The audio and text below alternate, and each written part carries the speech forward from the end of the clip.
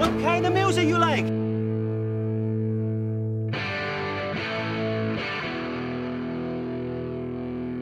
Ask me if I give a shit.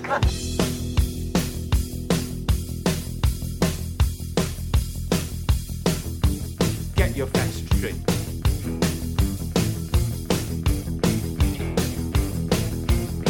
That is one big pile of shit. I think the shit's about to hit the fan. Chicken ain't nothing but a bird.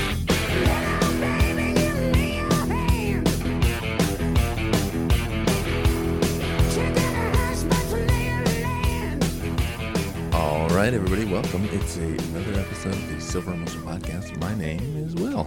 My name is Steven. And on this episode, we go back to the Trauma Well, and we are going to talk about the 1990 trauma film, Sergeant Kabukiman, NYPD. Yep. But we have some feedback Ooh, feedback. from Evan. Hey. We talked about, on the last episode, we talked about Ong Bak, Oh, yeah. Tony Jaa movie. And so Evan chimes in. He says, "What's the haps, movie fans? I missed contributing to the Silver Emulsion mailbag for a bit, and I've been super busy, but nothing can bring my ass out of the woodwork like a Tony Jaa movie." I can't remember how I got introduced to Ong Bak. Martial arts movies were in a slump for a while, and the only good shit around seemed to be meh movies like Double Team. I just watched that not too long ago, and I don't know, it's pretty fun. I don't give a fuck. And Owen Wilson, Jackie Chan collaborations, which I'm not a fan of. Will. But I think one of my old coworkers recommended Ong Bak. His eyes were permanently red from weed, and he recommended lame shit before, like Hostel and Crank. So I took his recommendations with a heap of salt. Anyway, somehow, someway, I checked it out, and it blew my chonies off. Tony fucking Jaa was a beast. Growing up on the best Hong Kong action shit left every other action movie in the dust. So Hong Kong has always been the pinnacle of fights, choreography, stunts, etc. And Hong Kong movies never had competition until I saw Ong Bak. It's very hard to describe the ability of Tony Jaa in comparison to Jackie Chan, Jet Li, etc. His fights aren't as hectic and comedic, but they're fucking painful. Yeah. I quote a line from the podcast. "There was that part where he double-kneed that guy through the floor." One knee is harsh. A double knee is fucking savage. But a double knee through the floor is a fucking Mortal Kombat fatality. Oh, damn. That is probably one of the best descriptions of that movie. It feels a lot like it's a real Mortal Kombat kind of thing sometimes. Yeah.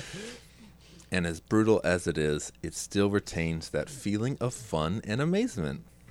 I agree. That's what I like about it. Yeah. It's not a snuff movie like the fights in The Raid. They're still fun roller coaster fights. It's so cool, too, to see a new Muay Thai style incorporated into action choreography. If you really look at it, it's kind of the world's first introduction to something like this, which is kind of what I was trying to say in the podcast. There's been Muay Thai in movies, but not like this and not on a scale of an international release. To answer that question of my friend, how many ways can you kick a guy? The answer is fucking infinity. I agree. It's true. Each country has its own way to kick someone, and you can see the difference in how they do it in Hong Kong and how they do it in Thailand. Anyway, Tony Jaa brought some new shit to the table, and as odd as it sounds, one of the greatest talents he has is his superhuman jumping abilities. Yeah, he's pretty amazing at his jumps. Yeah, his jumps were pretty crazy. He fucking floats and makes Michael Jordan look like a tumbling dipshit. You pointed out one where he's in a fighting stance, yet he jumps like 80 yards without changing his stance. He's incredible. That fight with the wiry dude with that shitty afro wig is one of my favorite fights. Not in its complexity, but in its simplicity. The afro guy throws some of the most incredibly complex kicks, yet they all get stuffed by these simple Muay Thai moves. He doesn't get his balls kicked up into his skull, but he just gets intimidated and humiliated. And Tony Jaa keeps this range on him where he just can't escape. He almost wins the fight by defense. It's neat and different, and I've watched that fight like 100 times. As a weird side note, Tony Jaa really motivated me to lose weight, and I used to constantly watch his Ong Bak fights while exercising and shed over 100 pounds. Hey, congratulations, Evan. Jesus, that's a lot of weight, dude. Yeah. During that time, I went from a blobby disaster to a ripped Adonis. Thanks, Tony. Fuck. Please review The Protector. If you loved Ong Bak, The Protector ups the fucking game tenfold, I think. I haven't screamed and howled at a movie like that probably ever, and it's one of those movies that you just have to show other people. I remember bringing it over to my brother's place to show him, and we were fucking through the roof like it was a frat party. There's so many things to talk about in that movie, too. There's that tracking shot. There's so many different fighting styles. The biggest fucking human being I've ever seen. And a fight scene that made me scream so much that my balls flew out of my eye sockets. Please review that one.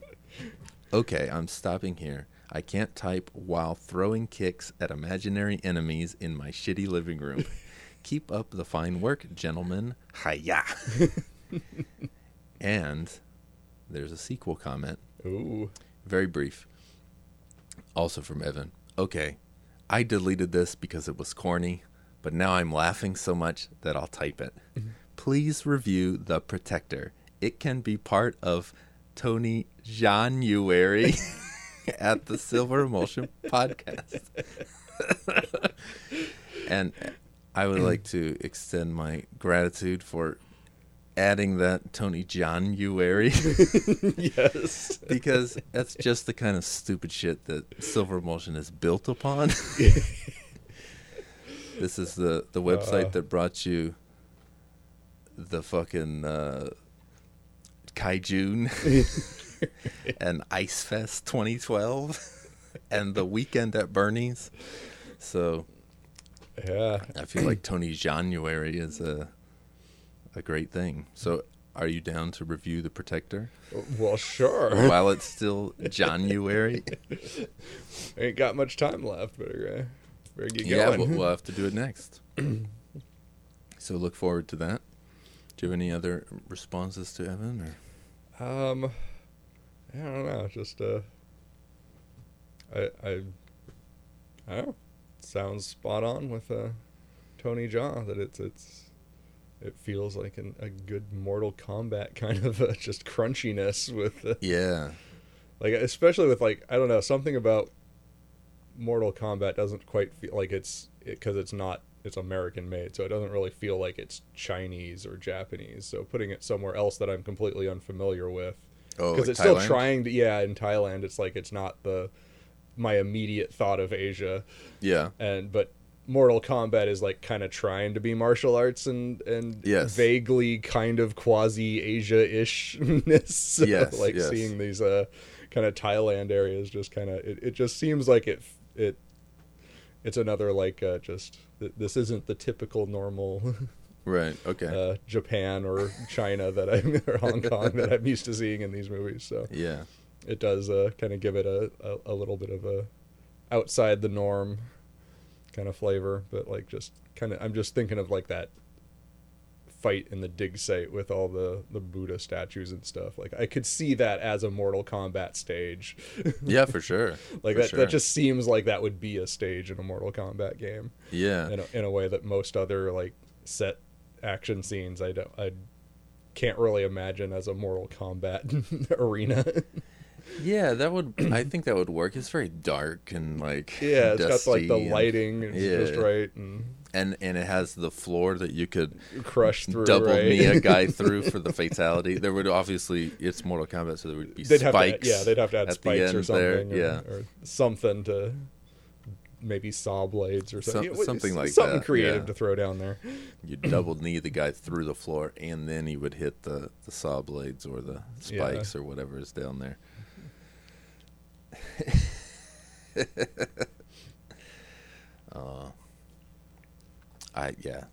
Yeah, That's what I like about Ong Bak. It's brutal, but at the same time it's still fun, and that's what kind of turns me off from the raid. As much as I like that shit, but it's still fun. So yeah, let's do Protector. all right. So I guess we have to talk about Sergeant Kabukiman now. Yeah, not starring Tony Jaa. but- No, Tony Jaa is not Kabukiman. No, That would Kabukiman be, is played by Rick Giannissi, who's the star of one of my favorite shitty B movies that Full Moon produced before they were Full Moon, called Mutant Hunt. He's the star of Mutant Hunt before he was in this movie. Okay. Yeah, I'm a big fan of that movie. It's a real piece of shit, but one of these days I want to watch it. I want to show it to you and see if you like it as well. I guess we'll find out one of these days. Yeah, I think it's fun. But this is Kabukiman. This is the movie that followed up Toxic Avenger 3. This is the next Lloyd Kaufman movie. He got the deal to make this movie because this movie was co-produced by a couple of Japanese companies, one of which was Namco, Oh, hey. the video game company. I don't know if they Yeah. produce other things other than video games, but that's where I know them from. Right. But while, like I said before, Toxic Avenger 1 was a big hit in Japan, and so that's kind of why they shot Part 2 partially in Japan, because it was a big hit. And so while they were shooting Part 2 in Japan, they were approached to make a Japanese-themed superhero sort of movie. And so they said yes, and they made Kabukiman when they were done with the... because they were making... Toxic Avenger 2 was supposed to be one movie, and then... So when they finished all of that, next thing on the docket was Kabukiman. All right. And it's a weird one because the Japanese companies and Michael Hertz, the other part of Troma is Michael Hertz and Lloyd Kaufman, and they both directed Kabukiman, and they both directed other movies, and Michael Hertz generally produces the movies, but nowadays. But anyway, Hertz and the Japanese companies agreed that they should make a kids movie. Lloyd Kaufman would not relent. He wanted to make R-rated Troma movie, and so they kind of arrived in the middle ground where this movie kind of exists, where there's a little bit of Troma-ness, but not full-on Troma-ness, and it was initially released as a PG-13 edit or PG edit, one of those two. Okay. Where like all the trauma-ist stuff Gets cut out. Yeah. is cut out.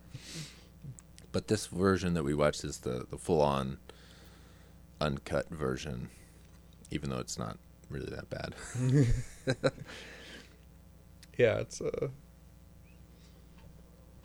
it does seem kind of in line with Toxic Avenger. It's like it's not quite as over the top on things, I guess, but No. it's definitely got that style and feel to it for sure. It definitely has the style and the feel, the trauma, the trauma style. Yeah, it's All other movies have that, the shitty sound effects, like like weird shit that Right, it's right. like dumb juvenile jokes and shit.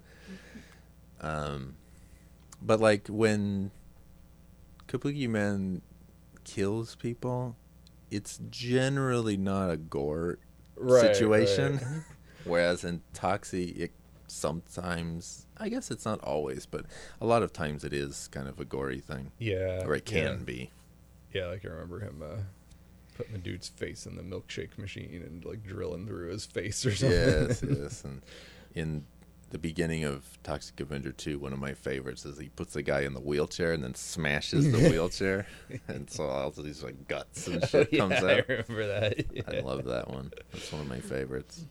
He erases the guy's face in the video store in the beginning of part 3 and stuffs that dude's hand in the VCR and it gets... they're like some like hand prop that got like that gets all shredded up. And, yeah. That was Yeah.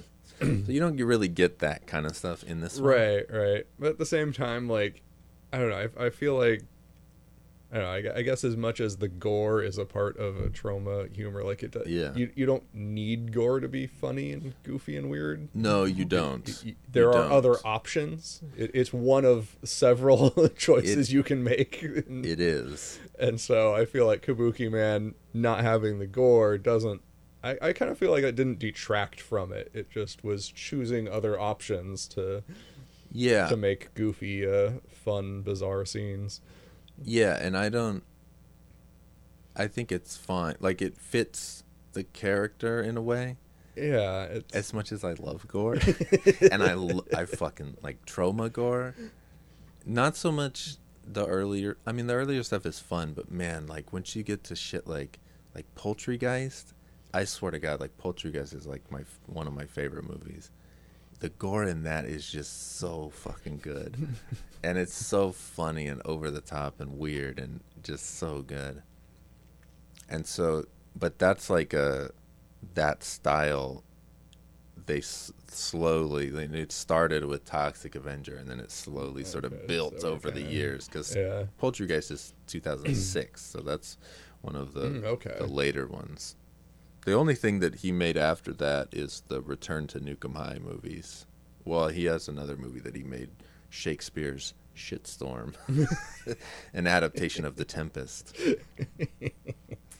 But I don't think that one's out, or it's certainly not available. It might be, he might be showing it around towns or whatever. But yeah, they don't go hard into the gore, and that's okay. Yeah, I didn't feel like it needed that. I didn't feel like, this needs to be gorier or something. I definitely feel like it needs gore. It doesn't need it, but like, man, I wanted it. I don't know.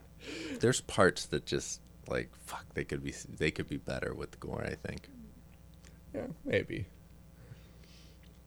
Specifically one part, but I don't know that we want to go to the ending just yet. I mean, not that we follow any sort of trajectory. Yeah. I mean, I feel like, aside from maybe just that last fight, I feel like I wasn't like, this needs to have more. Like, I felt like it was meeting my expectations or exceeding them through the whole movie, basically. Well, that's good. So yeah, because the end is kind of a letdown. Just the fact that there wasn't much of a fight. It's like they more just like hug it out for a minute and then he explodes. It's just kind of like, I was hoping for an actual fight. Right. Especially with that crazy ass like costume he's got with the freaking heads on the hands. Yeah, like what the fuck? Like I was like, oh shit, what is this going to do? I don't know what it's going to do, but it's going to be awesome. And then they just don't do anything. Yeah, and then it doesn't do anything. It's like, Yeah. Aside from that, I enjoyed pretty much everything in the movie, so... Well, that's good. Yeah. Because I feel like this is one of the most uneven of Troma's movies. Like, as I fucking love this movie. I love all of them. But, like, it's just kind of like, I don't know, I get bored more in this movie than I do in other Troma movies.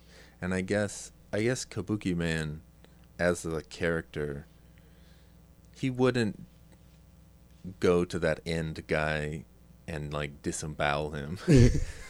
I guess that is a Toxic Avenger sort of a thing, and I guess there's part of me that just wants Toxie to show up and just like rip his guts out and and like shove it like that shit in the beginning of part 3 where he sticks that dude's hand in the VCR, and then after that he sticks his mop handle through his ears and then twists his head off. Like, I wish I could see something like that with that end monster, because I really love that costume, and it's just like got so much potential, and then it just explodes, and it's like, fuck, come on, Toxie, where are you? I do really wish they'd had some more of a something to go on there. Like, and so I guess it is just that part. I guess the rest of the movie, I'm not hoping for more gore or anything. It really is just that end, I guess. Yeah, and I will say the whole way through the movie, maybe not the whole way, but like maybe about after the first half hour or something, like most of the movie, I would just kept thinking, this guy needs to have a team up with Toxie. They need to just have like a joint movie where they're both running around just stopping crime in crazy, stupid ways. Yes, that would be quite good. And while there isn't that whole movie,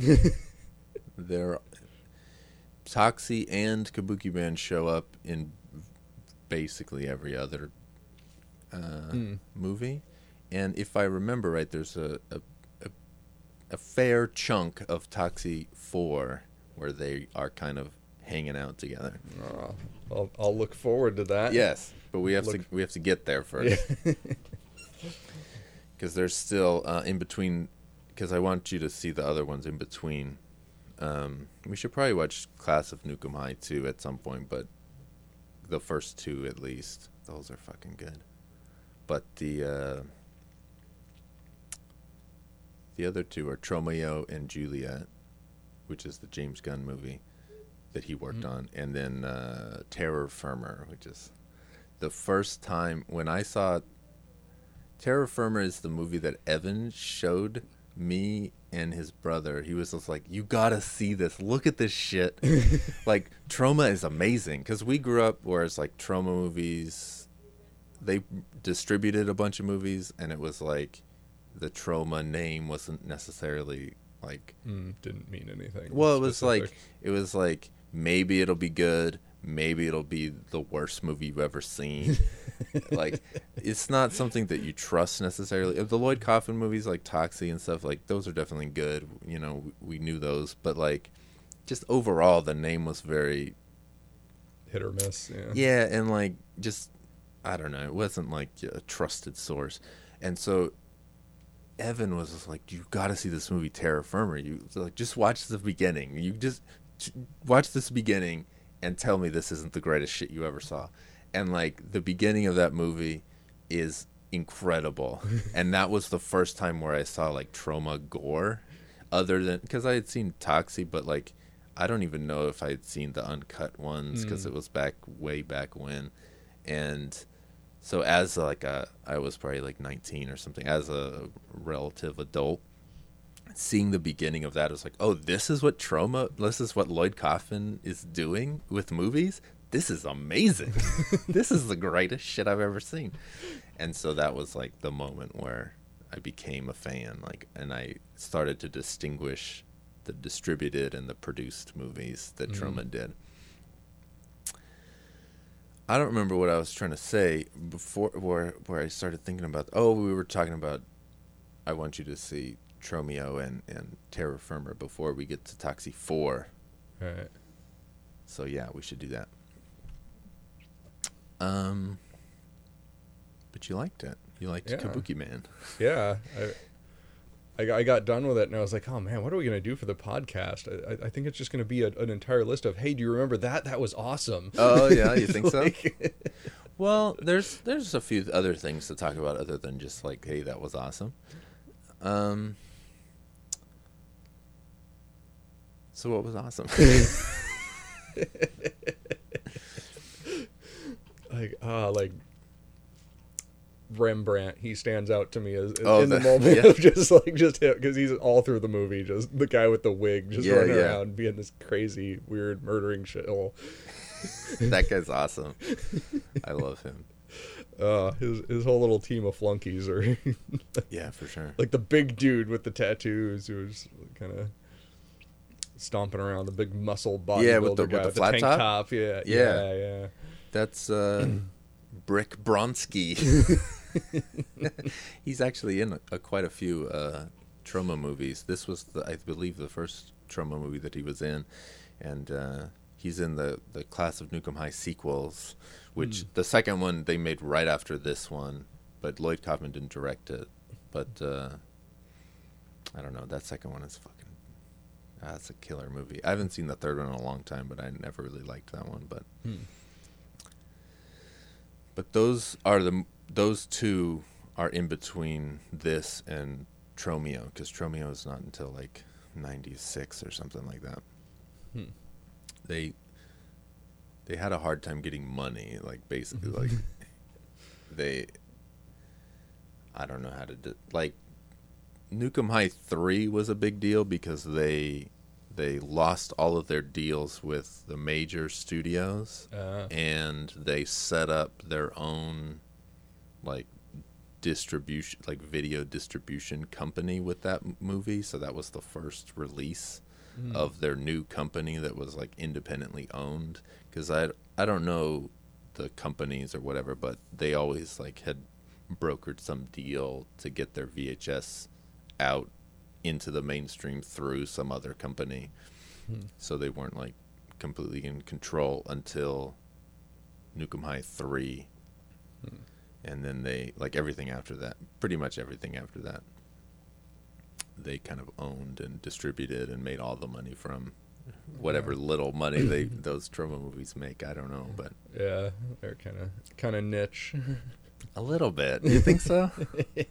I don't know. The more I watch them, the more it's just like, everybody doesn't like this. This is so good. You are in that niche. I am firmly in that. Yeah, like these are right up the alley that I have created for myself. Shovel and pitchfork in hand. Yes. I don't know. This one I can see where people think like, oh, these Troma movies, they're kind of weird and shitty. Like, and I don't know what it is about this one more so than Toxie or the later movies, but I don't know. I don't know what it is about this one. Maybe it's just that there's not gore, but I think it's more than that. I don't know. I feel like it's dumber than the other ones. Maybe because they're trying at some level to be more juvenile than they already usually are. Let's take one of the most juvenile movie makers that makes movies for adults. And then make a movie for kids. What are they gonna do? Yeah. But yeah, I remember seeing like the cover of this before on like a Netflix thing, and I was gonna ask you about that. Yeah, because like at the time I thought, wow, Sergeant Kabukiman, like this sounds just dumb enough that it might be fun. That was like my immediate thought when I saw that cover, and I just never watched it back then. I just had other things that I was doing, but like I think I was right. It was just dumb enough to be fun. Like, it is very fun, and it's very dumb, very fun. Do you think if you saw it way back then, whenever it was, you think you would like it then? I think I would have enjoyed it, but I think I liked it now more than I would have back then. Yeah. I think the low budgetness of it and just like the general lack of like production quality would have kind of turned me off a bit more back then. Yeah. But now I'm just like, whatever. Like, you know, you can definitely tell and stuff, like the audio quality is not like some clear kind of stuff. But I'm just like, whatever. Why does it need to be better? Why would it need to? No, it's perfectly fine. Yeah, like what would improve by having higher quality sets or. Yeah, I don't mean, know. it's is that really going to enhance its charm or something? I kind of don't think so. I don't think so. Like, yeah, it's pretty fucking charming. I don't know, it charms me. Yeah, like I love the police station and all the just random, just hectic God. lunacy just in the background. Fucking Like, yeah, like that, the Troban nutcases in the background where it's just like you see it in the Toxie movies, and you've mentioned before, like, oh, there's too much. They focus too much on those background people. I don't know if you remember saying that, but it's something that is in my head, and it's like, because when I was watching this one, I was thinking about that, and I was thinking, like, I think this one has the right balance where it's they're there enough, they're recognizable, and yeah, I don't remember specifically saying like there's too much focus on it, but I'm not like there wasn't. Just I'm not specifically remembering what exactly I might have been talking about then, but yeah, I think it does just have that perfect balance where you see them and you go, oh, that's this weird goofball character, and then you're moving on with what the movie's getting on with. So yeah, that's because this movie feels almost like it's hard to describe for me, because I feel like it's more competent overall as a movie than something that's kind of like hacked up, like the third Toxie movie. Yeah, where like they kind of had to. Yeah, it feels somewhat compromised, and it's not like there was definitely some editing weirdness in there of the plot structure. Yeah, in that one, but. And so this one feels more complete. Yeah, as like a, you know, it's a single entity that belongs as it is. Yeah, so I feel that way, but at the same time, like, I am less entertained by this than Toxie 3, so it's hard for me to, like, understand how I feel about this movie. I mean, I love it, but I'm also conflicted. Yeah. Do you like when the cop is the cop, he's not Kabukiman? I fucking love how, like, disheveled he is all the time, and he's just, like, all flopping around, and his shirt's always untucked, and he's just, like, the most, you know, because he's supposed to be a cop, but he's just all over the place. I love I think it's only one scene, but, like, the scene where you walk into his apartment, and it's just, like, coated in beer cans. I love that. It's, like, waiting, and it's, like... He just tosses an empty can over his shoulder, and you just hear this clattering because you know it hit like 50 other cans and started an avalanche in the corner. Yeah, it's great. I love him. He's such a he's like a lovable sort of fuck up. Like, I don't know. And like, I never like watched this show, but for some reason he gave me this like kind of Seinfeld vibe of just like, oh really? Maybe just like visually his hair or something. I don't know. It just made me think Seinfeld-ish thoughts. But like, I've never watched Seinfeld, so I don't really know. Like, so I'm not talking like humor or style. I think it's just like the image for some reason. I don't know. I mean, I've seen a few episodes, but I've never been a big fan. I specifically don't like Jerry Seinfeld. Like, I feel like he's a weird kind of guy, but so I never liked the show. Like when you mentioned just how disheveled this cop guy is, it just kind of makes me for some reason parallel him to Seinfeld. Maybe, in my head. maybe there's something scatterbrained about him that maybe the Michael Richards character Kramer, he's kind maybe of like that's disheveled. Yeah, I think there's some connection there that, like, just because I've never watched the show, I don't have any real connection to it. I'm not. My brain is like pointing at it like there's something here that's a connection, but I'm not familiar enough to really actually know what that connection is. I'm just like, there's some thread leading in that direction, and I'm like, I don't know where that's going really, but right. Well, that's okay. It's like the podcast. We don't know where it's going. It probably isn't going anywhere, but we're gonna keep going anyway. It's about the journey, not the destination. Yeah, right? we're gonna keep pulling that thread until the whole thing unravels. Right. Yeah.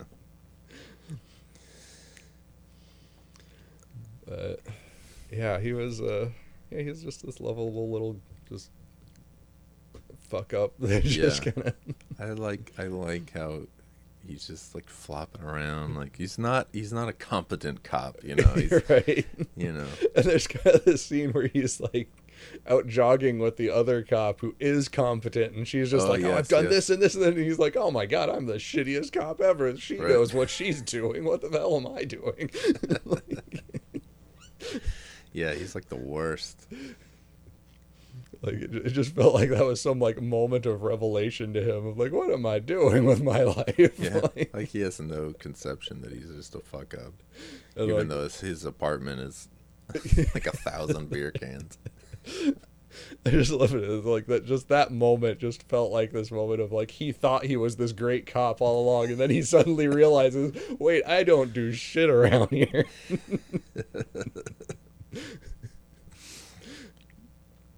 That's funny. Yeah, he really isn't a good good cop. That's funny though. He just realized it then. He thought he was Dirty Harry the whole time. Yeah. Have you seen Dirty Harry? No, I don't. I have not actually seen Dirty Harry. It's good. I mean, there's a whole bunch of them, but that first movie is really good. I haven't seen the other ones in a long time. Is that the one of are you feeling lucky, punk? Yes, it is. Okay. That's the first Dirty Harry movie. It's a quote that is so pervasive in society that. Yeah, that's the big one. Had a lot of fun with the clown part where where he tries to turn into Kabukiman and fucks it up and turns into this clown. Right. Yeah, because he's like he tries to shoot his chopsticks and just this glitter comes out. Yeah. Again, just that whole chase scene where he's like running away from the cars and he gets on that tricycle and turns it into a unicycle. Oh my god, it's so funny. The birthday party. Yeah, it's the birthday party thing. And like you're like, oh, what dumb shit is it gonna do now? And it's just the kids cheering about all of the gunfire. Right, I know. I think my favorite part of that scene anyway is when there's just this shot of the kids like laughing and cheering, and the mom is just leaning against a wall chugging a bottle. And just like this whole party going on. And the little girl is just standing next to her, just like happy as can be. Yeah, I love how they're cheering it on. They think it's just a show, and these guys are just trying to mow him down with their Uzis and shit. AK-47s and stuff. It's so funny. So in that car chase part, did you happen to notice the big car stunt where the cars explode, flips, and it flips and over and then it tears lands out like a whole chunk of the undercarriage and just flips around. I was like, oh shit, they're doing a real stunt. Yeah, and then it lands and explodes. Yeah, inexplicably. Right. It's trauma. It's got to explode, right? Yes, and so this particular stunt, this car stunt, is a reason why you need to see these trauma movies in order, because this is the movie where this stunt, they shot it for this movie, but they use it again. And I feel like I read on this thing on the internet recently where they said that because of the weird distribution thing with Kabukiman, because of the R version and the PG-13 version, there was something where like Kabukiman didn't actually get a theatrical release in the US, very small. I think it was until like 96, and that was when Tromeo was coming out at the same time. So like it's in Tromeo and Juliet, and so there was always some confusion, like which movie did it come from originally, because these things came out around the same time, because it's no internet in those days. Right. I mean, there was, but how much information about trauma was there on the internet? Right. And so it was like, I don't know if in Tromeo and Juliet, if they intended for. I think they just used it to use it because, hey, fucking most people probably haven't seen Kabukiman. We can just reuse it. But as time goes on, and the movies after that, they start to know that the audience, the trauma audience, is gonna, like, they're expecting the fucking car stunt to be in the movie. And so they continuously, like, play on that as the movies go on. And so it's important to have that understanding that, like, this is where it starts, and then going forward, I hope you like that stunt because you're gonna see it again. You're gonna see it again. That's good because I did kind of want to watch it again just to like it's look a good bit one. more at that. Because I swear there was like some weird chunk of the undercarriage of the car just like peeling out, and I wanted to get a better look at that. So I guess I'll get a better look at that someday. You will. You will. You will get to see it multiple times. So yeah, that's a big thing, and there are other recurring things in trauma movies as well, and the one big one that is I'm a big fan of, in addition to this car stunt, comes in Tromeo. So you'll see it in the next one. I fucking love Trauma. It's just like. Yeah, no, there was some mention of Tromaville in here, like they were going to ship something off to Tromaville or something. Yeah, so this one takes place in New York City because he's NYPD, and Tromaville is in New Jersey where Taxi is, and so it's just, I don't know, I've never been over there, so I don't know, but my understanding is that they're relatively close, across some sort of a bridge or something. So yeah, they're just gonna dump it in New Jersey. Yeah, in Tromaville, where everything gets dumped. Right. Yeah, and so it was kind of funny because in that moment I was like, oh yeah, this isn't in Tromaville. Yeah, I just kind of assumed it was Tromaville because it's freaking Troma. Yeah, but no, it's Tromaville adjacent. Yeah. The New York City of trauma movies is just as weird as Tromaville. Yeah, I love the when he's beating up that group of thugs and like the cops come in and they're like asking people, and it was like, oh yeah, only like 3 people died. There's no reason to write this up. It's like it's not serious enough. It's not a big deal. I love that cop when they like, because at the end of that scene where he's Kabukiman, and then later when he's the clown, it's the same cop who he's like showing his badge to. I love how excited he is, like, oh, you are Griswold. Like both times, like it's a big like, oh shit. I love that guy. It's a good example of those, like, I love the trauma background people, and like we said earlier, where it's like it's a good amount of them, right, like without I mean, I could take as much as they'll give me of weird one note trauma background characters, but this one it does strike a good balance, I think. Right, like you're getting a lot of new content all the time. Yeah, I love the actor's name is Joe Fleischiger. He's in a bunch of fucking trauma movies, and he's the cop that's like always eating donuts and shit. Oh yeah, that guy. That guy like was jabbing awesome. donuts in his face. I love that guy. Just where he's just like making fun of Griswold while he's like he's just coated in powdered sugar and sweat. Like, yeah, he's just sweating and chowing down donuts. I love it. He's the best. Oh, and at the end when he's all like freaked out and scared, but he's still eating the donuts. Yeah. Like... Yeah, that's just classic trauma. Just, I don't know. I think my favorite like one note characters from this movie were right at the beginning, where the guy's doing coke off the convertible those top. guys, yeah.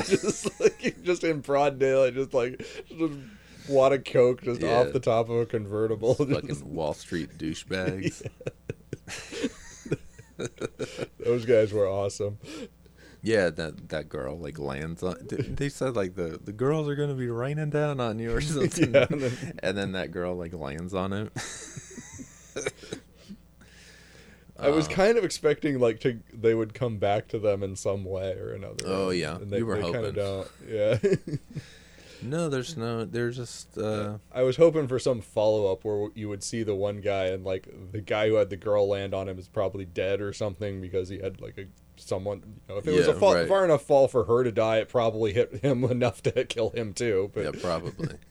But that would be or logical. to have him in the hospital or something and just be like, oh well, guess your good luck's over now. Just to follow up on what happened to him afterwards. But we don't need follow up. Yeah. They're douchebag Wall Street guys. Who cares? Yeah. That's the one thing. Maybe this is one of the things that is lesser about this movie is that I feel like, and this is going to sound stupid, but trauma movies generally have some sort of a message. Like not like a deep message, but there's usually some sort of anti-corporate or anti-nuclear thing or that is definitely kind of in here. There's definitely in here, and it's like anti-corporate with the guy as like a major corporation and he's like funneling money through this like fake church thing. So there's a little bit of that, but I feel like it's in the background more than the Toxie movies, and maybe that's just because the characters are, you know, like Kabukiman is not concerned with these things. Yeah, or Toxic Avenger, it's like the whole origin is the people dumping toxic waste in Tromaville have kind of fucked the place up. Yeah, and like I guess Nukem High is a similar sort of thing where it's the high school and like across the street is this nuclear plant and like then there's all these mutants and shit because of that. So I guess it is more in the fabric of those movies than this one. This one is just a little bit more in the back. And maybe that is to do with this coming from an outside company talking to them about making true. It, like, like if this was not entirely their idea, then it's not going to be as baked into the core concept as it is in Toxie. And because I feel like those issues are Lloyd Kaufman's issues as well. Like those are the things he believes in, right? And so this one is a little bit, I guess, as overall, it's just Lloyd Kaufman a little bit watered down, and so that makes sense that the message is also a little watered down. Not that it's super strong in the earlier movies. I definitely think it's stronger in like Poultrygeist and even Return to Nukem High, but those are for later. What about that first transformation to Kabukiman? Oh, and he's in the theater still, and and he becomes not so much that. Is that when he first becomes and you first see the suit? It's like halfway through the movie. And he like goes into that like the fucking balloon like it like becomes it like all poofs out and he's like, what the fuck am I stuck in? He becomes like the Kabuki chrysalis where he's just like stuck in it and he's slowly becoming, you know, before he bursts out. Did you enjoy that? It was fun. Just it's your superhero becoming moment where it's got be this, I don't know, it worked. I don't know what to say about it other than it was fun. It's so fun. I love the effect where like they'll put there were actually like a lot of really good like the fucking balloons out where there were actually like a lot of like special effects stuff in there of him transforming and like the hair growing out. Like his little veins popping out and stuff. There actually was a lot of that. That was pretty cool stuff. I think it's a good transformation. I always love a good transformation. Like it starts off with just like this liquid going over his face, and then it's like the face paint, and then the balloons ballooning out becomes little red lines. And, I have to say, I always loved the old like Batman transition. Where you'd get the Kabukiman face and it's spinning around like I just hear the Batman theme going on like Yeah, those are fun too. Like the first time that happened, I was just busting up. Yeah, it gives it a nice, fun little.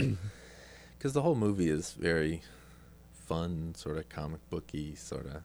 Yeah. Like, yeah, it's a superhero sort of a thing.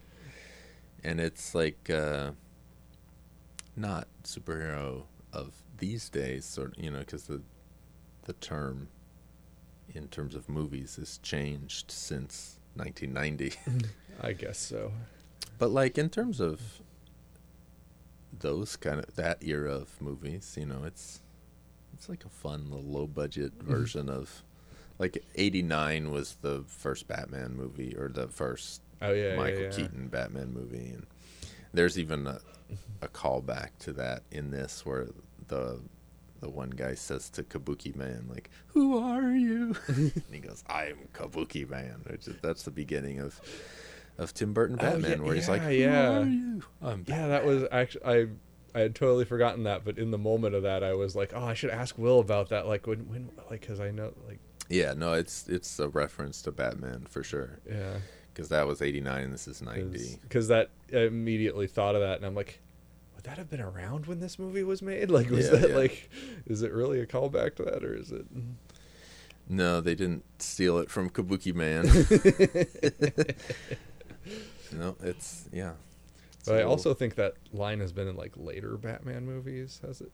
Like, I mean, maybe it's later Batman stuff anyway. Like, yeah, I mean, it's pretty simple, but it seems like a Batman-ish thing. Yeah, to just in general, and so I was also thinking of it in terms of later Batman stuff. Oh, okay. And so I was like, was that in the original Burton one? Was that before the Kabukiman? They're like, well, it's definitely an 89 Batman, because like when I was a kid and I saw that in the theater, that was it's right at the beginning, but that was one of those standout moments where I was like, fuck yeah, I'm seeing Batman on the big screen. Like, this is a big deal. He's Batman. And so like that moment has always stuck out to me for ever since then. And so when I see it here in Kabukiman, it's like, oh yeah, of course. Yeah, I think that weirdly never did stand out to me, that the Tim Burton Batman. Yeah, you said you didn't like that movie or something. Yeah, like I liked it as a kid, but I didn't like love it. Oh, it was just like, yeah, it's sure, whatever, it's Batman, whatever. Like, I'd have been just as happy with old 60s Batman TV show, or and probably I was big into the animated series in the 90s. Oh, that's after. Yeah, that came after and was largely inspired by that Tim Burton movie. Like, certainly musically and visually. Yeah, didn't they use the same like, Batmobile, the same theme, like kind of remixed. Yeah. And very similar kind of vibe of color scheme and stuff. But yeah, when I went back to that first Tim Burton movie later on, I was like, this movie's kind of boring. Man, really? That's just so cool, though. And like, even Jack Nicholson, like even before then, like people would always talk about that movie and be like, oh, like Michael Keaton, like he totally is like Batman. And like even as a kid, I was like, he doesn't really look like Batman.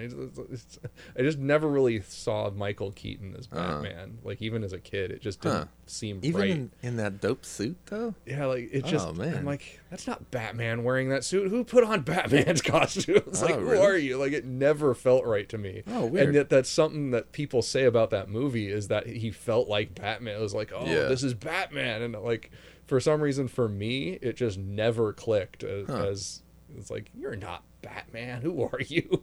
That's funny. So I don't know why, but I can't really pin that down. Just that it just never worked for me for some reason. I can't explain it. It's just just the way it happened. That's funny that you thought that as a kid too. Yeah, it was just like just never really like. So I never like. As a kid, I enjoyed the movie because it was just Batman doing cool stuff, but it never really like got in. Like, it was never a big thing for me, that movie. Did you see the sequels when they came out? I saw Batman Returns, and that was, I didn't see any of the Schumacher ones. I didn't see at all. What about now? You've still never seen them? I still have never seen them. Oh man. So I was gonna ask, like, because then we got Val Kilmer Batman and then George Clooney Batman, and Yeah, it's I've never seen them outside of the meme clips where people are making fun of them. But you should watch those. They're fun. If you like, you watched '60s Batman as a kid. yeah.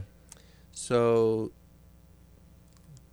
the Schumacher movies are essentially trying to bring more of the camp of the '60s Batman into those movies, and so I still feel that Tim Burton Batman is trying to be a bit of that camp with his internal gothic sensibilities and sort of mixing that. And then when Schumacher came in, he was just like, we're gonna just amp the shit out of the camp.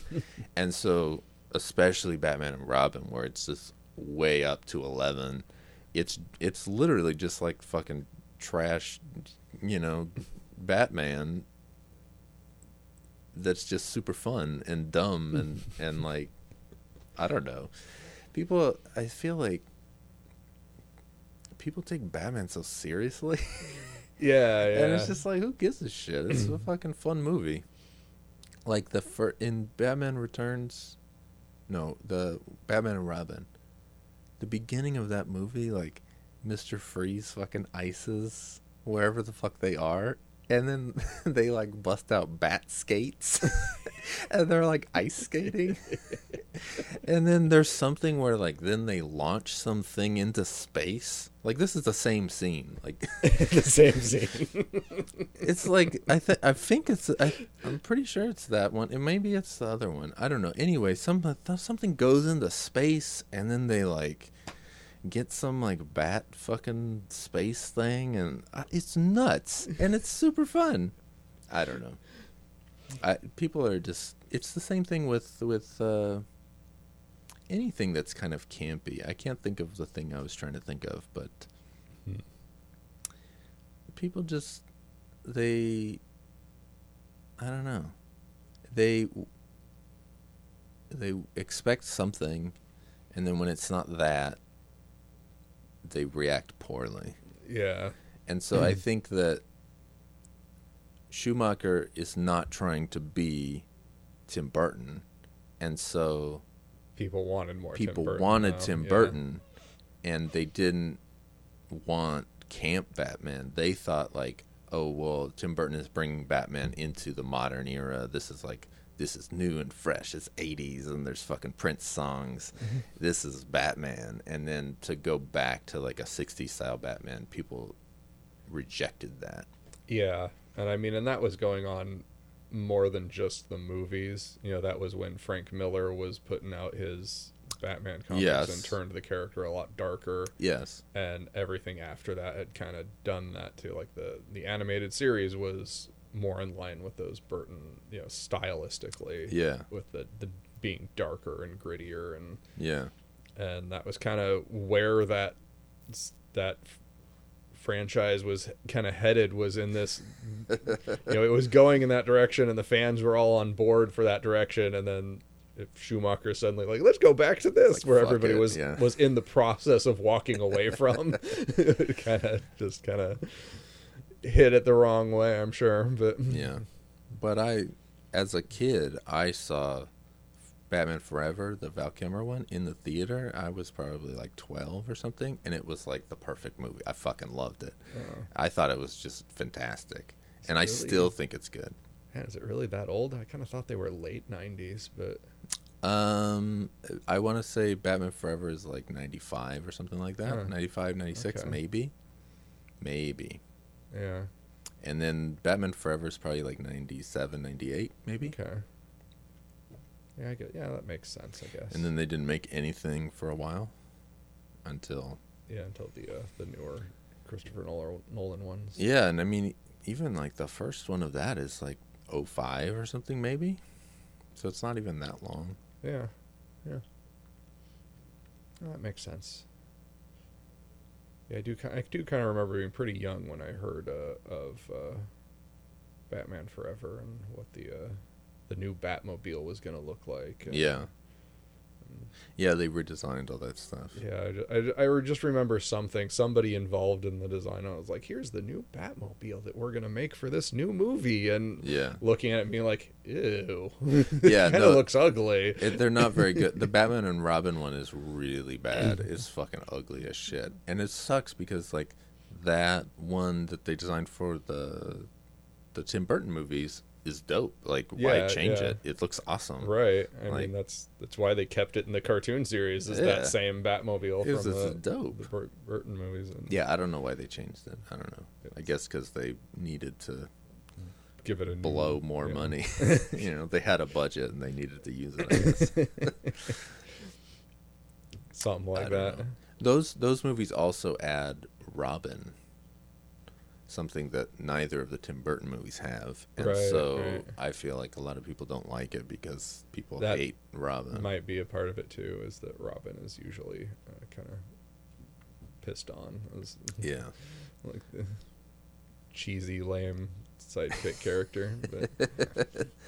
Yeah, but I don't give a shit. I like them, especially Batman Forever. That one's really good. Solid movie. I was like at the height of my Jim Carrey love. Fucking Ace Ventura. I was like in love with Ace Ventura, and then he did Batman Forever, and it was just like, oh fuck, this is great. See that's something else. And actually, can tie this back into Kabukiman. There's the quote on the cover of Kabukiman that it's like, I think it's on the front there. Where it says it's like part Columbo. Oh yes, Columbo with the dash of Jim Carrey. Yeah, that actually worried me because I've never enjoyed Jim Carrey. Oh really? Like I've never liked Jim Carrey movies, which is I think partially why I didn't watch those later Batman movies. It was like, oh, it's got Jim Carrey in it. Yeah, he's in the one, but Arnold is in Batman and Robin, the last one. Yeah, that's true. Mr. Freeze. You're on ice. Whatever the fuck he says. He has like a million ice puns, and everyone makes fun of them, but it's like, yeah, but it's Arnold. I don't give a fuck what Arnold's saying. It's fucking awesome. Just needs to be Arnold saying it. Yeah, Arnold's saying it, and it's fucking dumb ice puns. I laugh every time because it's Arnold, and it's like, oh, Arnold, you're so funny. I honestly, like, I love it. Arnold's great. Yeah, he's all someday, like iced out, and he looks cool. Yeah, I think that also threw me off because I'm used to different version of Mr. Freeze from the cartoon, where he's kind of a nerdy scientist kind of guy that got turned and well, he's a scientist guy. He's just Arnold. Yeah, you're saying Arnold cannot be a scientist? What is this? I'm saying he can't be this scrawny little like nerdy guy. No, yeah, but he still has the same. I mean, I don't know anything about. My knowledge of Mr. Freeze is Arnold in that movie. And so he has the wife where he's frozen trying to save her, and so there's a humanity to that character that's sad, and there's it's just in that cartoon and most other representations of him since then. I think the cartoon actually solidified his kind of story and nature, and he's this very somber character, very monotone in his speech, and Freeze. like he almost sounds like a robot. Because he's just, his heart has been frozen, and he's now this cold-hearted, emotionless kind of guy who's just driven by this one urge, and so he's a very different character and very sympathetic in a way. He's sympathetic in Batman and Robin though too. Yeah, it's I don't know. I mean, not having seen that movie, I can't really draw a parallel or contrast. But. I would say that you should watch it. Number one, it's Arnold. Number two, he says a bunch of ice puns. Number three, he's still sympathetic, and I think that they do a good job of that. I think Arnold is a good actor. I don't care what anybody says, and I think he does a good job of drawing that humanity out of that character. Yeah. And the movie around him, isn't great, but it's still super fun. And you also get Uma Thurman as Poison Ivy and the world's first incarnation of Bane on the big screen. Ooh. He doesn't say anything. He's just like this hulking sort of thing. But he has the look of the comic Bane. Not that I know much about him, but I know what he looks like. Yeah. big Mexican wrestler with Yes. tubes coming out of his back. Yes. And that's the character in that movie.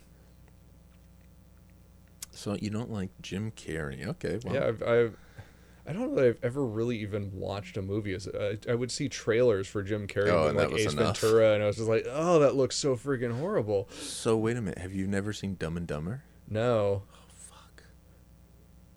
Dumb and Dumber is fucking Again, that's another fantastic. movie that I'd see trailers for, and I'd go like, oh, that looks horrible when it came out, and I just didn't even want anything to do with it at the time. I fucking love Dumb and Dumber. That shit is great. I mean, I saw it at the time when it came out in the theater, and I thought it was a hoot, and I watched it ever since, and I still think it's a hoot.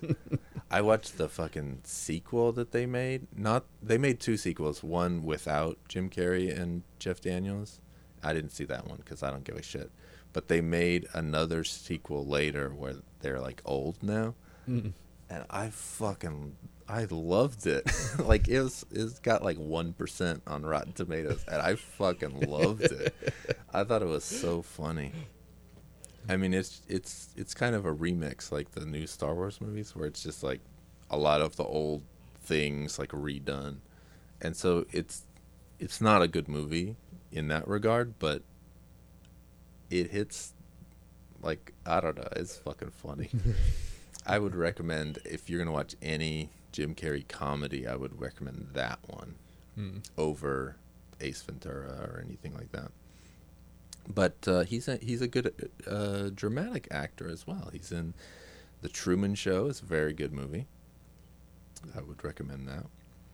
Yeah, I might be more interested in seeing his dramatic work. Yeah, 'cause, that's a good one. I can't think of anything else offhand, but I know I've seen parts of some. I think I saw it maybe kind of towards the end. It was something that was just airing on TV or something. Yeah. I was flipping through, or just I saw parts of it, and it was definitely a Jim Carrey one where he was in a more dramatic role, and it was like he was in some TV world where Yes, Truman Show. Okay, so that was. And I've seen a good chunk of that anyway, or pieces of it or something. Yeah. But I kind of remember him just being in a boat and hitting the Yes, end of yeah. the That's end of the world yeah. was a wall, and That's he's like, the end of the movie. Yeah. yeah. So he climbs up the stairway. Yeah. Yeah, so- Adios. That's a good movie. So I guess I caught the end of that movie at some point in my life. Yeah. You were frowning the whole time. This motherfucker. I will get no joy of this.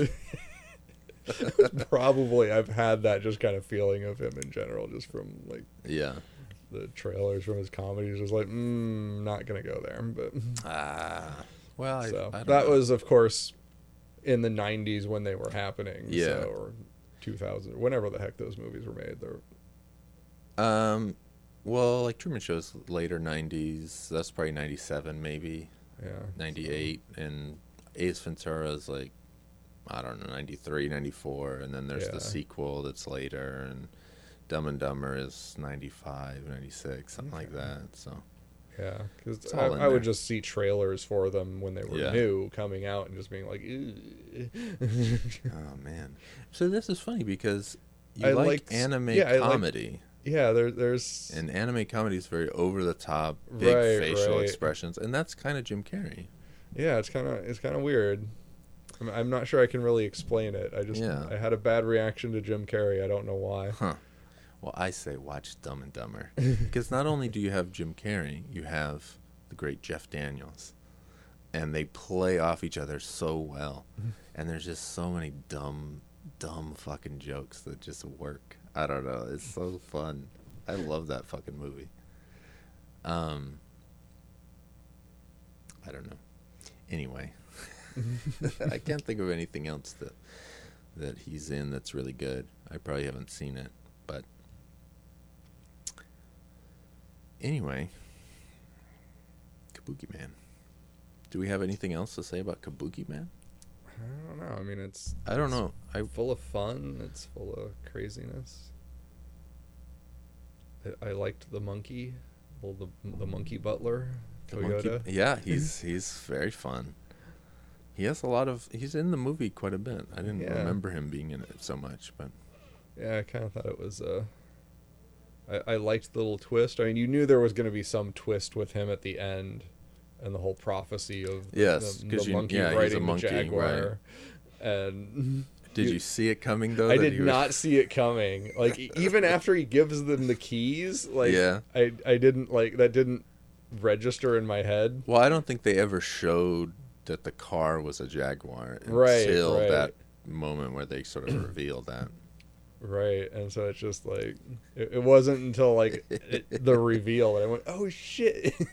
It's so funny. I like that a lot. Like you kind of knew he was going to be involved in that somehow, and he, Yeah, because it's like you're bringing a monkey to this. So they've been talking about this monkey riding the Jaguar for the whole movie. So it's going to play in somewhere. Yeah. yeah, and it's just it still managed to be surprising. Yeah. And I liked the there was that good tiger mauling. Yes. Yes. That's part of the footage cut out for the right. PG version. I loved at the end they've just got like the tiger just gnawing on some bones. Yeah. He's just happy being a tiger, just like yum, yum, yum. It's just like, oh damn, there's this like scattered skeleton. Yeah, the poor girl just gets completely eaten. Yeah, that was a good scene. I guess we talked about the end guy. Yeah, He's pretty awesome. yeah, he was definitely awesome looking. I was disappointed he just kind of explodes. But Yeah, it's pretty sad, but oh well, it's Kabukiman saved the day. right? Would you rather see him not save the day? I don't know if it meant a sequel, maybe. Well, they were supposed to make a sequel already, like Mm. just based on this ending. So Right. it was going to be Sergeant Kabukiman LAPD. Oh, you moved to L.A. Yeah, so he was supposed to move to LA and do something there, but I don't know. They never got it off the ground. Sad. Yeah. I'd be down for watching it if there was a sequel. Yeah, I mean, I'd watch it too. I don't know, like maybe, I guess, well, because Trauma still uses the character, so I was going to say maybe it was a thing where they couldn't, maybe the character was co-owned by the Japanese companies or something, but Trauma's still using them, so I don't know. Yeah. Maybe it's a case like, did you ever watch Conan? The Conan O'Brien show? No, not Late night really. show? No. Fucking Conan is the best. He's fucking hilarious. Anyway, Conan has all these weird characters that he did on the NBC show. And when he moved from the late night show to the Tonight Show, it's NBC. So he was able to, he could still pull from all of those characters that he used. Oh, okay. So he had his show. Wasn't Triumph the dog one of his? Or... Triumph the Insult Comic Dog Yeah. is from the show, created by Robert Smigel, though. I don't know who he was a writer on Conan, and he also writes for SNL and stuff. But Conan wrote for SNL, so they probably met on there. And Conan wrote for The Simpsons for a while, and maybe he met them there. Anyway, he has this whole group of characters, Pimpbot 5000, and it was fucking great. And one of the best characters it's the stupidest fucking thing you've ever seen, but you probably haven't seen it. The masturbating bear. It's just a bear that comes out and he has a loincloth on and he's just kind of like shaking his arm. It's fucking it's the stupidest thing you've ever seen, but it's fucking hilarious.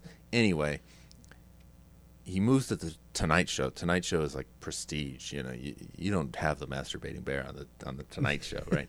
So they could use their characters, but they chose not to use that. Anyway, big fallout. They fired Conan from the Tonight Show, and so now. Oh, was that in between Jay Leno stints? Like, didn't they have Yes. Jay Leno and then they got rid of him and then they got him back and then Yes. they got rid of him? And... Yeah, so Conan was announced as the new Tonight Show host like 5 years in advance or something, and then Jay Leno was going to step down, but there was something that happened where they gave Jay Leno a show before the Tonight Show, and so people weren't, like, the Jay Leno people were watching the Jay Leno show, and then the Conan people were watching the Tonight Show for Conan, and so his ratings like were going down, and instead of bowing out, Jay Leno just wanted to continue doing his show, and so then they fired Conan, put Jay Leno back, and Conan got a deal with TBS to do his own show. And on the first show of that new show on TBS, he's like, okay, this is not an NBC show, so we're starting from scratch with all the characters because we're not paying licensing to them. And, you know, I created all these characters, but I can't use them because they're owned by NBC. I made them as an employee there. What the hell? And then the masturbating bear comes out because is NBC going to sue him over that? And I think it's great. So maybe Troma is using Kabukiman because it's like, whatever, they don't fucking care. Namco's not going to sue us. Maybe. Sue Troma over using Kabukiman. Could be. But I like to think that Troma still, like, they retained character rights and are still using them. But I don't know. But in terms of the sequels, like, it's hard for Troma to get money, so they kind of have to... Yeah, and if this wasn't a big successful thing it was not. Then it might not be high on the list of things they can get money for. No, like, I would think that they could get money for a Toxic Avenger movie well before they could get money for a Kabukiman movie, and they could still put Kabukiman in a Toxic movie, it's and that I might like even more than just Kabukiman. Yes, because then you get gore. Because then you get both, you get Toxic and Kabukiman. And that's where Toxic 4 is quite the movie, because it's packed full of all kinds of stuff. Yeah, it kind of makes me want like a Troma like Avengers or Justice League. Yeah, like just a whole bunch of like Troma superheroes just running around, which I guess in a backhanded kind of way you got with the Toxic Crusaders cartoon show. Yeah, the cartoon. They were supposed to make a Kabukiman cartoon as well. They were trying to get that licensed or something, and I guess it fell through. But they were trying some way to get extra money. You know, Troma's always trying to keep ahead of the the bills, and they keep doing it. You know, they've been around for they've a long time. Still making stuff. Yeah, I don't know. I mean, they made Shitstorm. That was like they probably shot that last year, maybe, or the year before. They're still in business. Yeah, they were trying to finish Return to Nukem High Volume 2 for quite a while. And they had to do at least, I think they did 2 Kickstarters to like further fund reshoots, and that's where my friend Evan, who writes into the podcast, that's where he got involved with Troma, where they were doing another round of reshoots. They needed to do FX reshoots because whatever FX footage they had shot, like the mask was shitty or something, so they needed a new mask for the creature, and they needed to shoot more footage with him. And then they sent out this call, and Evan responded to the Troma signal that they sent out. Yeah, and so he responded with a whole bunch of like, "This is what I can do," and they said, "Fuck yeah, let's do it." Yeah, you know that Troma logo is kind of an oval, like the bat signal is kind of an oval to shine up on a cloud. If I'm not mistaken, there's it's not. I don't think it's on here. No, but I feel like there is a version of the Troma like logo where it is shooting out over the city. But I could just be making that up. I don't know. I can't think of anything that it's on offhand. But speaking of Evan, I did want to say that if you love Kabukiman and you love Toxic Avenger, For Trauma, Evan created a mask of Toxic Avenger and of Kabukiman to be used. They use them at conventions and stuff. Cool. It's fun because every time I see a picture of Lloyd Kaufman at a convention, there'll be like a Toxie with him, and it's Evan's mask, and it's like, he made that. That's so cool. My friend fucking did that. And so anyway, on his website, evanparafx.com, you can. He sells. He has the mold, so he can make you a custom thing. He can make a mask or a bust like I have here. Cool. Of Kabukiman or Toxie and many other creations that he did on his own. So, yeah, if you're a big fan, if you really liked Kabukiman, you can get your own Kabukiman to put on the wall. Or dress up as for Halloween or something. Yes. That can be. Yes. I don't know. Do we have anything else about Kabukiman? I don't know. Yeah, it's not deep. No, it's not very deep. There's not a lot of subtext to unpack or anything. Not that we go deep on that kind of stuff, but sometimes we do. Yeah, it's just a fun, silly adventure of Kabukiman. And, you said it's a niche, but you liked it. Yeah. Do you think it's your niche? I think it is. It's. I'm not sure if a decade or more ago it would have been, but yeah, it is. I'm definitely open to it today for sure. Awesome. Do you think that watching the Toxies beforehand kind of revved you up? Yeah, I think it gave me like the appropriate expectations of like what kind of style this film was going to be, what kind of like humor.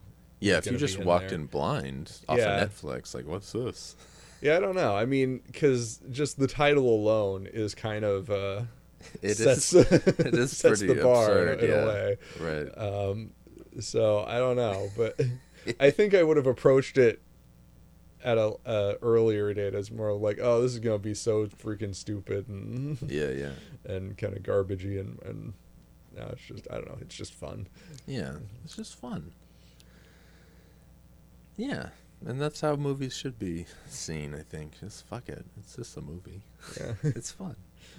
Unless it's legitimate trash. Like the Star Wars movies. Like the new ones.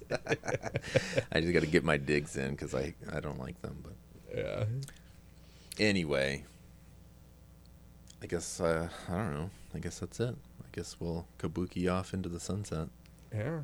Arigato. What is arigato? That's thank you.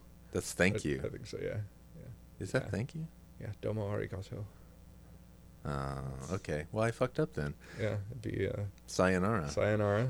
Didn't you say that there's some other like? Yeah, there's like jana. Jana. That's more of a casual see you later kind of thing. All right. Well, jana. Yeah. Hey, you know what? Not just it's Tony January, so it's Tony Jana.